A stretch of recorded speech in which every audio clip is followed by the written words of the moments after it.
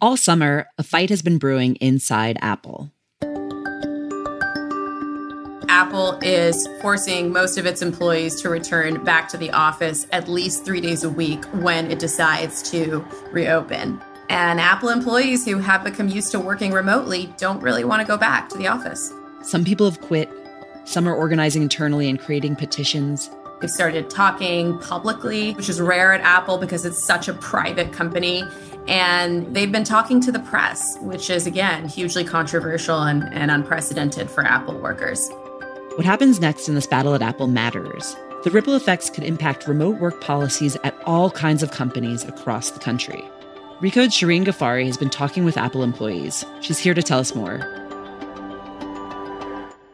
Hey, Shireen. Hey, Ronnie. So what did Apple employees tell you about their reasons for not wanting to go back to work at the office? So for a lot of people, it's about being able to not waste time commuting hours into the office, right? Especially in heavy traffic in the San Francisco Bay Area. And for other people, their lives have drastically changed during the pandemic. They have got up and moved to different areas. And for the first time, they're able to, in some cases, actually buy a house or live in basically areas that are drastically more affordable than places like San Francisco or Seattle or New York. So they can make their salary go a lot farther. Right. So their salary is going a lot further. And more than that, they, especially these days with, children being at home a lot more, people want to be able to continue parenting, basically. And they're unsure if they can do that if they're going to the office all the time when it's really tenuous, right? If schools will even remain open during the next couple of months, if there's another horrible COVID wave like there was last winter. Okay, so they hear about this return to work policy and they start organizing internally. How and where did that start? A lot of it happened on Slack, which is interesting. So Slack is, an office communication tool, worker communication tool, and many companies use it. We here at Vox use it. And it's actually something that Apple didn't start using until pretty recently, until I believe the pandemic, because they sort of had to, right? You have to have workers who used to all come together in the office communicate far apart. So Slack was supposed to mainly be used to discuss work at hand, but it ended up being a place where workers started airing their grievances. In particular, there was this one channel called Remote Work Advocacy, where initially people were sharing tips on here's a really good standing desk you can make from home. Here are some resources for getting through working home during the pandemic. But then it kind of evolved into this place where people started saying, hey, how come Google's letting people work from home and we can't? And it sort of turned into this organizing hub. And so there's over 7,000 Apple employees who are in this group. It's one of the biggest Slack channels in all of Apple's internal Slacks. And you have, engineers, designers, project managers, all sorts of people across the business coming to sort of coalesce and air their grievances, which is pretty unusual for Apple because it is normally quite siloed. Meaning if you work on, one team, you may not ever talk to someone who works on a different team if they're not involved in your day-to-day job duties. So they're talking together for the first time, people from different departments, from all over Apple. Right. What did these conversations lead to? So employees started swapping notes on more stuff, including issues like pay. One worker we talked to, she started an internal survey to find out how people's salaries were varying. And they found that out of these some 2,000 people who self-reported, there was a difference between how men and women were being paid. Of course, 2,000 out of Apple's some 147,000 is a small percentage, but still, what you're really seeing is this increase in just workers talking about issues they had never really talked about at this level before, including then these 2 petitions demanding more worker flexibility, even when Apple said, we're not going to let you work from home full time. The Verge published one of those petitions in June, and that was a really rare moment for this worker organizing to not only be happening internally, but then to go public. Tim Cook has addressed this issue of remote work at the recent All Hands last week, which leaked to the press, and he is not happy about. So, we're just seeing this sort of grow into a bigger and bigger thorn in Apple management side. So what ended up happening? Did management concede to their wishes? No. So far, not much has really changed. I mean, initially, people who wrote and signed the petition were hopeful that management may concede, especially because HR was meeting with some of the organizers to hear out their concerns. But ultimately, Tim Cook said, look, I know people have different opinions on this, but we are going forward, and this is how it is. So we've got these corporate employees at Apple organizing. What about the whole other part of its business, the retail side, the people who work in Apple stores? What are they doing? Yeah, so it's really interesting because they have joined in on this too. And by this, I mean this kind of broader worker organizing around Apple culture and Apple work issues. Now, Apple's retail employees, unlike the corporate employees, they've been working in person throughout this pandemic, right? Because they're in the store selling iPhones and helping people repair their Apple products.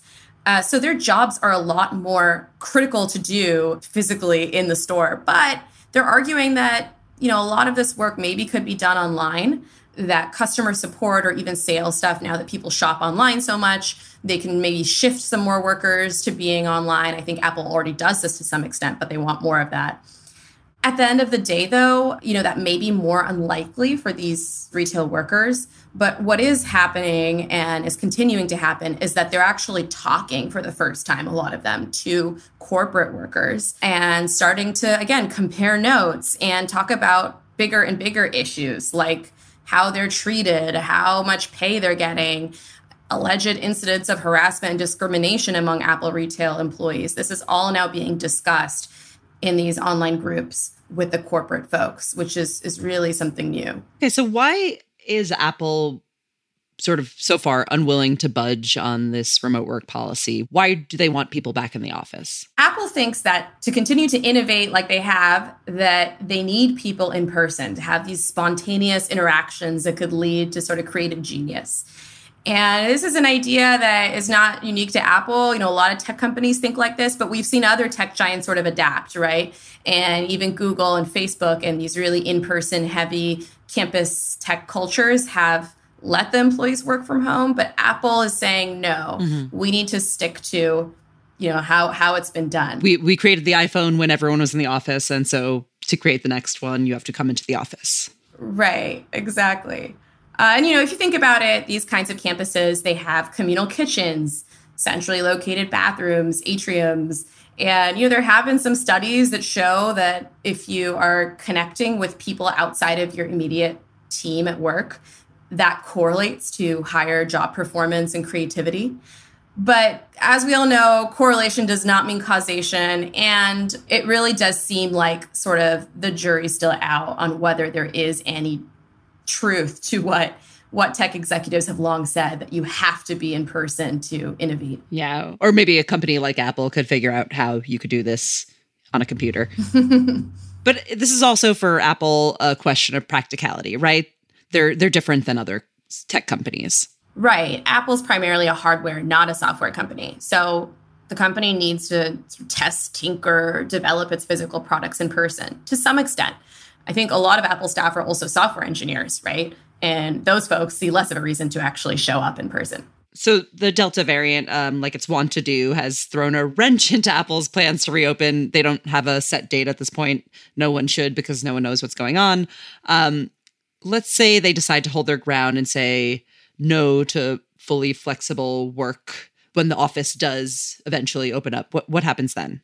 In all likelihood, in the short term, at least, Apple's going to be fine. I mean, it's still going to be one of the most prestigious firms to work for, the most valuable company, I believe, in the world right now. So even if everyone who signed the petitions and is upset about remote work at Apple quit in response, that would still ultimately only be, a small percentage of its workforce and one that Apple could try to replace. But other tech companies, they may have it harder, especially ones that can't attract talent the same way that Apple can. And so if smaller firms or less sort of desirable firms to work for, if they end up being strict like Apple is and follow Apple's lead, they may lose out more. But on the other side of the coin, companies who are less strict than Apple might use this as a way to, compete with Apple, right? Exactly. Companies like Twitter, for example, have let anyone who wants work remotely.